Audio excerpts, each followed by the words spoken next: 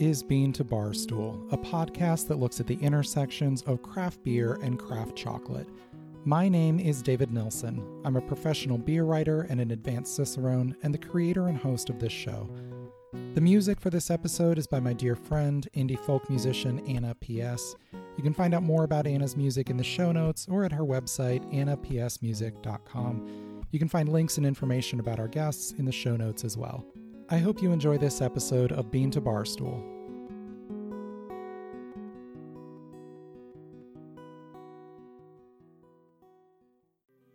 With Valentine's Day around the corner, I figured this was a good time to sit down with author Michelle Hoff, who's written a romance novel themed around craft and bean-to-bar chocolate called Lust and Chocolate.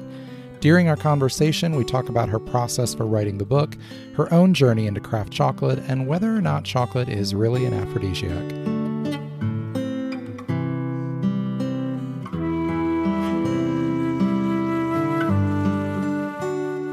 Melanie Peters is a plucky food reporter writing for the Sexology website, and she's been tasked with tracking down and reviewing the world's most coveted chocolate.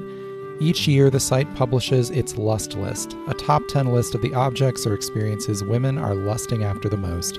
The bonbons created by Sommer Chocolate in the quaint German village of Schlossberg have made the list, and Melanie, a chocoholic obsessed with the world of bean-to-bar chocolate, has set out to try the coveted treats. The only problem? There's a 1-year waiting list to buy even a small box of the bonbons, and no one is willing to share. Sommer Chocolates have landed on the Lust List because their bonbons are reportedly better than sex, but that's not necessarily a hard sell to Melanie. She's experienced plenty of great chocolate, but has never yet been able to have a transcendent sensory moment in the company of a man. Will the surprisingly handsome Maxim von Sommer finally be the one, and will she ever get to taste a Sommer chocolate? This whimsical story is told in Michelle Hoff's Lust and Chocolate, formerly published as The Chocoholic's Guide to Getting It On. Writing as Michelle Renee, Hoff populates this old-world village with a quirky cast of characters hiding a few surprising secrets, and the book is as much an ode to chocolate and the tasting experience as it is to romance and sex. At times racy, at times poignant, but always fun, Lust and Chocolate is an entertaining read for anyone who resonates with these words from Melanie's thoughts early in the book. Sex and chocolate, there was no greater pairing. With Valentine's Day around the corner, I talked with Michelle about her process for writing the book and her own discovery and journey with bean-to-bar chocolate. Chocolate is like my life. I've been writing since the 1990s, and I always tend to write about stuff that I love or incorporate things that I know about into my stories, no matter how wild they are, even the ones including vampires and werewolves. So, lately I had just been checking out a lot of the bean-to-bar chocolates that I found in grocery stores, and I thought this would make a great story, just to feature a romance around something I really enjoy. Sure. So this came from your own love for chocolate, but of course the story itself is very big and romantic. It's set in this idyllic European village and you've got a castle and all this stuff. How did you take the idea of you love bean-to-bar chocolate and it would be a good theme and create this whole world around it? I always start with my characters. So I've always got like two people in mind. Sometimes I don't even know what they do. I just know I have picture in my mind these two people. I want to put them together, see what happens. I knew I wanted to do a story about a chocolate maker, and it just came to me that he was in a little village. Where would be a perfect romantic setting? Just plop him in a little village, not put him in a big factory. And the idea to do a reporter just kind of made its way in there, because how could I find out more about this person? Well, put the heroine in the position of being a reporter. So yeah, sure. It's very organic. Sometimes I just start writing and the stuff all really kind of works its way in there. So let's talk about how you got into bean-to-bar chocolate. You mentioned you've been trying a lot of these. What was your connection point to get into craft chocolate?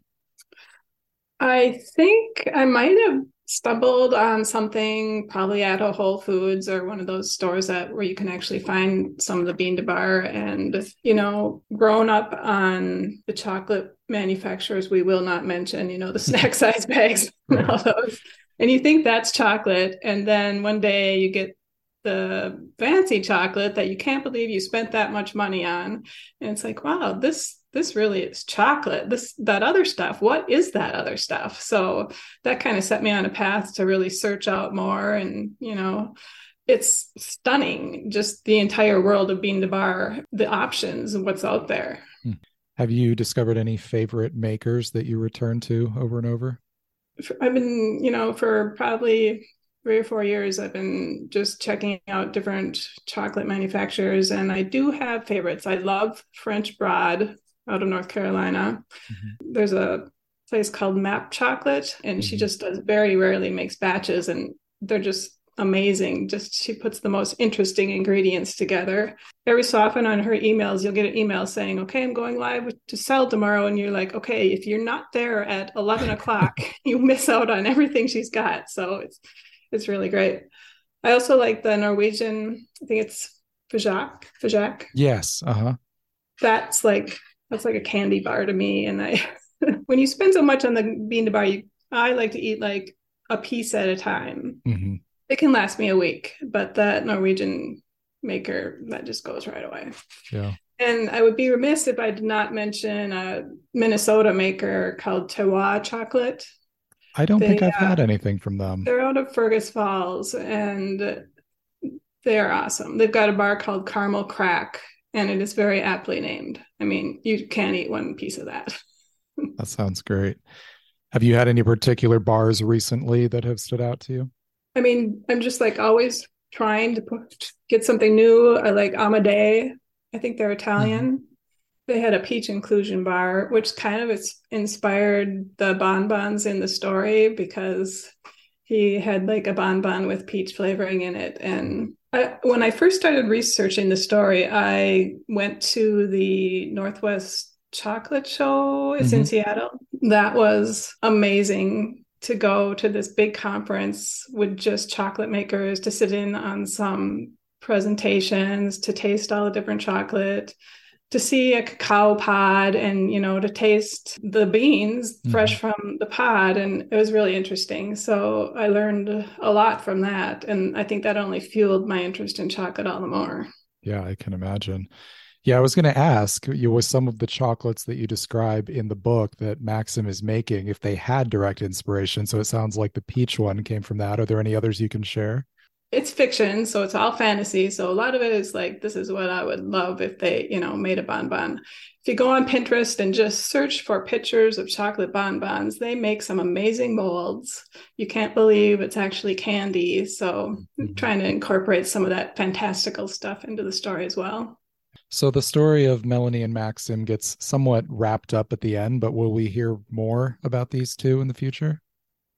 Probably not. Usually my characters, once I'm to the end, there is a character in there, his butler, who I kind of fell in love with my secondary characters. So I had to write a little short story about him. So if you're interested in the butler, I have a prequel, like how he came to be what he actually is in the story, which is also available. That's fun. Yeah, there's the bit of the epilogue at the end that kind of gives a side adventure for him, even though it's just a couple pages. Yeah. I can't not have a little action adventure in my stories. Absolutely. Are there bonbon makers that you have really enjoyed? French Broad, you mentioned, they make some. Yeah, I don't really eat a lot of bonbons. I've mostly been focusing on the chocolate bars, but at Christmas time, I think it was called Mamo Tumbo. That was excellent. Otherwise, I haven't really gotten into that yet. It's next on my list. So why have Maxim do bonbons instead of bars, since you're into bars? I don't know. I mean, again, sometimes the story is just very organic how it goes, and that was what he was doing. And it just seems something perhaps a little bit more creative, because he, some of those bonbons, they paint in the designs and stuff, and they're really fabulous. So it just worked for him. So I'm interested, you mentioned the book came from your own excitement about trying these chocolates. Has that worked in the other direction for some of your readers? Have you heard from any romance readers who maybe are new to Bean to Bar chocolate because of this book? I have heard. I mean, I get emails quite often, and a couple of people have been like, where can I find these? Once in a while I'll see these in the stores, and They are kind of hard to find. I've been directing people to the Bar and Cocoa Mm-hmm. online. That's where I get mine, but Yeah. it's always fun to get other people hooked on the good stuff. So let's talk a little bit about tasting chocolate. There's one part in the book where Melanie is kind of talking about her own process for tasting chocolate and walking through that sensory experience. Does that pretty much mirror your own? Can you share a little bit about your process for tasting chocolate? Again, I think my characters are definitely themselves. Myself, I'm probably not so get into the sensory aspects of it as much as I should, but it just depends. Like sometimes I'll take a bite and it's like, I'm just going to eat this because it's so good, And then sometimes you're like, oh, I really want to just savor, just let it melt on your tongue. So I think Yeah. it depends on the bar. Do you take notes when you're tasting chocolate or just I kind of do savor have the a little experience? notebook around here somewhere. When I first started doing this, I would it was like a chocolate taster's notebook, so I'd take notes and save the packages. I have so many packages of chocolate. Mhm. I recently went through and cut all the covers off, and I'm using them as bookmarks because they just take up so much space. But that's fun too. Yeah, I reuse a lot of my wrappers. There's such beautiful art on them. You Oh can't put them yeah, away. yeah, for sure. I'm looking at the French broad one right now, and I'm just like, that's just amazing. That's beautiful. And while you don't actually say it, I believe you described the French broad box in the book at one point. It certainly I, sounds like that's what you're describing. I feel like I might have, yeah. Yeah. Might have made a joke about it being a French broad too. And because, hey, when I initially discovered them, I thought, why are they talking about a French lady? I Right, didn't know it right. was a river. Yeah. I think everyone But has yeah, made that joke probably at some point when they're yeah. getting to know them. So is the perfect bean to bar chocolate bar still out there? Are you waiting for that elusive, just amazing bar that you have yet to taste? You know, I would love to, probably like a dream fantasy trip would be like to go visit a chocolate plantation someday just to Mhm. really see from the source. And that would be like the perfect chocolate experience for me. But I mean, so far, I've like some of the ones I've mentioned, they're awesome, but there's so many out there. I feel like I've probably only discovered 10% of what's out there to be, to taste. So there's a lot out there to find. Yeah, and there's always new ones coming out, which is Oh, yeah. exciting. I feel like every week I'm seeing a maker I haven't heard of before. Exactly. It's almost like the craft beer industry, how Mhm. they literally exploded over the past decade. I mean, I have a weird connection to craft beer you'll have to ask me about, but the chocolate industry is kind of following that, I feel like. Well, I'm very into craft beer, as you may know, so I would be happy to hear more about that. I know in one point in the book, I appreciate you make the nod to craft beer. Melanie says that chocolate pairs very well with beer. She thinks it pairs better than wine. Share your own relationship to craft beer. Well, okay, first, I probably shouldn't admit this, but I don't like beer. I just can't. I'm not much of an alcohol person. I can have a sip of wine every once in a while. That said, both of my kids are in the craft beer industry. My daughter is currently the president of the Minnesota Craft Brewers Guild, Oh, wow. and she works at ABV Technology. They take the craft brew, take the alcohol out of it, give it Oh, back to sure. the craft brewers. Hmm. And my son owns 10K Brewing in Anoka, Minnesota, which is a craft beer tap room. So Well, you really do have a connection I don't then. know how that happened because they came from me, but Yeah. so Well, that's yeah, I great. know about all of that, the industry, and it's awesome. But yeah, Have you been able to get either of them into bean to bar chocolate? my daughter, believe it or not, the last gift she gave to me was a chocolate bar she picked up while traveling. So it's sneaking in. Very good. There's a spot in the book where Melanie is talking about emotional terroir. You know, the terroir, of course, being the idea that we usually associate with wine, that the microclimate of a particular area will affect the flavor of the grapes that come out of that. That, of course, applies to coffee and cacao and all sorts of other products as well. The idea of emotional terroir is an interesting one. Can you share a little bit about what was behind that? I think it's kind of a romance staple in a way. The characters, you get to know about them, their histories, their backstories. And I feel like a lot of us have that emotional attachment to our childhood or place we grew up, or maybe activities we did as a kid that we enjoy, sports or whatever. So when you grow up, that really affects you. So when you bring two people together, they have those two different emotional terroirs, and you're combining them, and that's what makes for a great romance. Some of that conflict, that emotional conflict, learning to live with one another and expanding her horizons. I also think it's interesting when you're thinking about chocolate coming from a place or wine coming from a place beyond the way that the actual physical growing conditions affect it. Is there something that, I don't know if it's directly an issue of taste, but something about the culture and the people around that influences the outcome of a chocolate, of a wine, of a beer, because of the place in which it's made? I would definitely think so. I mean, just the chocolate manufacturer I mentioned to you, that Terroir chocolate in Fergus Falls, they recently had a bar, Krumkaka, but it had krumkaka in it, which is a Scandinavian treat. It's like a big round fried cookie that's rolled up, and they had cookie bits in this candy bar. So that was like a Scandinavian, and eating it just brought me back to childhood. So that was really interesting. And like the Italian and the Norwegian chocolate makers as well, you're kind of feeling a little bit of their culture when you're eating some of their chocolate. Yeah. And I mean, with Minnesota having had a lot of immigrants from Scandinavia, in the 19th century, I mean, it feels like there's that connection going back as well. Oh yeah, we're very Scandinavian up here. So that was kind of cool to discover that candy bar that they had. Yeah, for sure. Well, of course, the book being a romance novel, there's a lot of talk in here about chocolate as an aphrodisiac. There is discussion within culture about whether that's a real, actual physical thing or whether that is just more of the romance around the idea of chocolate. What is your perspective on that? Did you do any reading before this to kind of look into perspectives on that? I feel like, as in a romance story, it's a good trope. It works effectively because, of course, everybody believes that.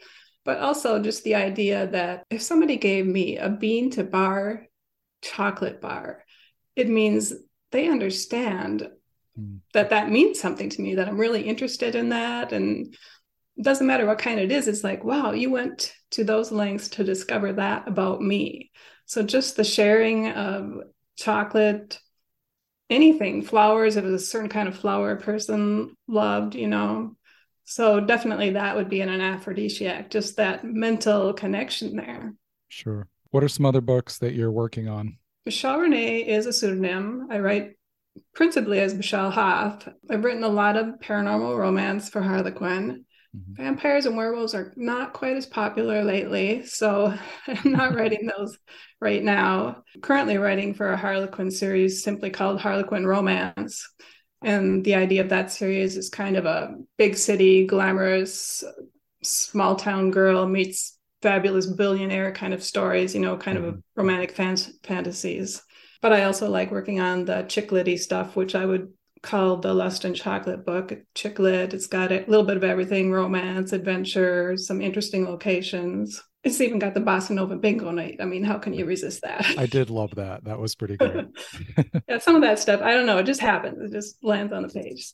But yeah, so I have a book out right now with Harlequin, and it is called Cinderella's Second Chance in Paris. Okay. They like to get keywords in their titles. I was going to say we're throwing a few different big ideas in there. Yeah. And I have another one coming out in March. So that's what readers can look for under the Michelle Renee name, besides the Lust and Chocolate. Very good. Well, as I was reading Lust and Chocolate, obviously a romance novel, you're dealing with sensuality broadly. Something like chocolate, you're dealing with your senses. It feels like this is an easy thing to bring together.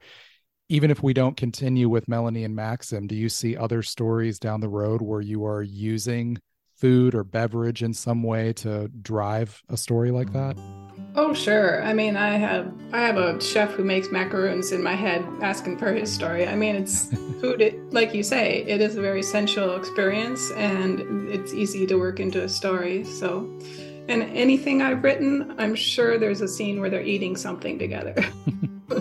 If you're looking for more information on my books, go to my website at michellehoff.com. It's MICHELEHAUF.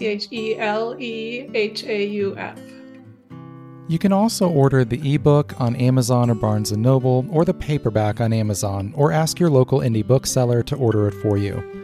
So is chocolate really an aphrodisiac, scientifically speaking? Well, the answer is kind of complicated. Every attribute of chocolate that could potentially be seen this way also has effects that could be seen as detrimental to your sex life. Spencer Hyman recently broke this down in his Cocoa Runners newsletter, and the same information is also available on cocorunners.com. I'll paraphrase his information here. There are 4 main chemicals that are said to link chocolate with sexual desire and performance. Theobromine is a stimulant that both raises heart rate while lowering blood pressure. Phenethylamine, or PEA, releases endorphins and dopamine, which makes us feel happier, similar to the high we feel after exercising. Tryptophan stimulates the brain to make serotonin while also making us sleepy, and quercetin is an anti-inflammatory that is said to relax blood vessels and improve blood flow to the genitalia. As Spencer breaks down for us, PEA gets broken down by our bodies so quickly its effects are very brief. Theobromine and tryptophan might indeed brighten our spirits, but don't necessarily have a direct effect on our sexual desire and performance, and quercetin seems to only be effective in cases of very poor circulation, and there's little evidence that it works on human parts. In concert, it's possible chocolate could be an aphrodisiac, though it's likely any impact it has in this area is probably more related to our expectations and the emotional power we infuse it with than any direct physical chemical impact. Given how important our emotional and mental well-being are to our sex lives, maybe it's indirectly an aphrodisiac. Either way, great chocolate never hurts, especially when, like Michelle said, it's given with thoughtfulness to the object of your affection. Next week, we'll have a short bonus episode in which Sarah Ratza of Ratza Chocolate will talk about her Aphrodite bar and share her own thoughts on chocolate's role in our love lives. Thanks to Michelle Hoff for coming on the show, and to all of you for listening. I hope you enjoyed this episode of Bean to Barstool.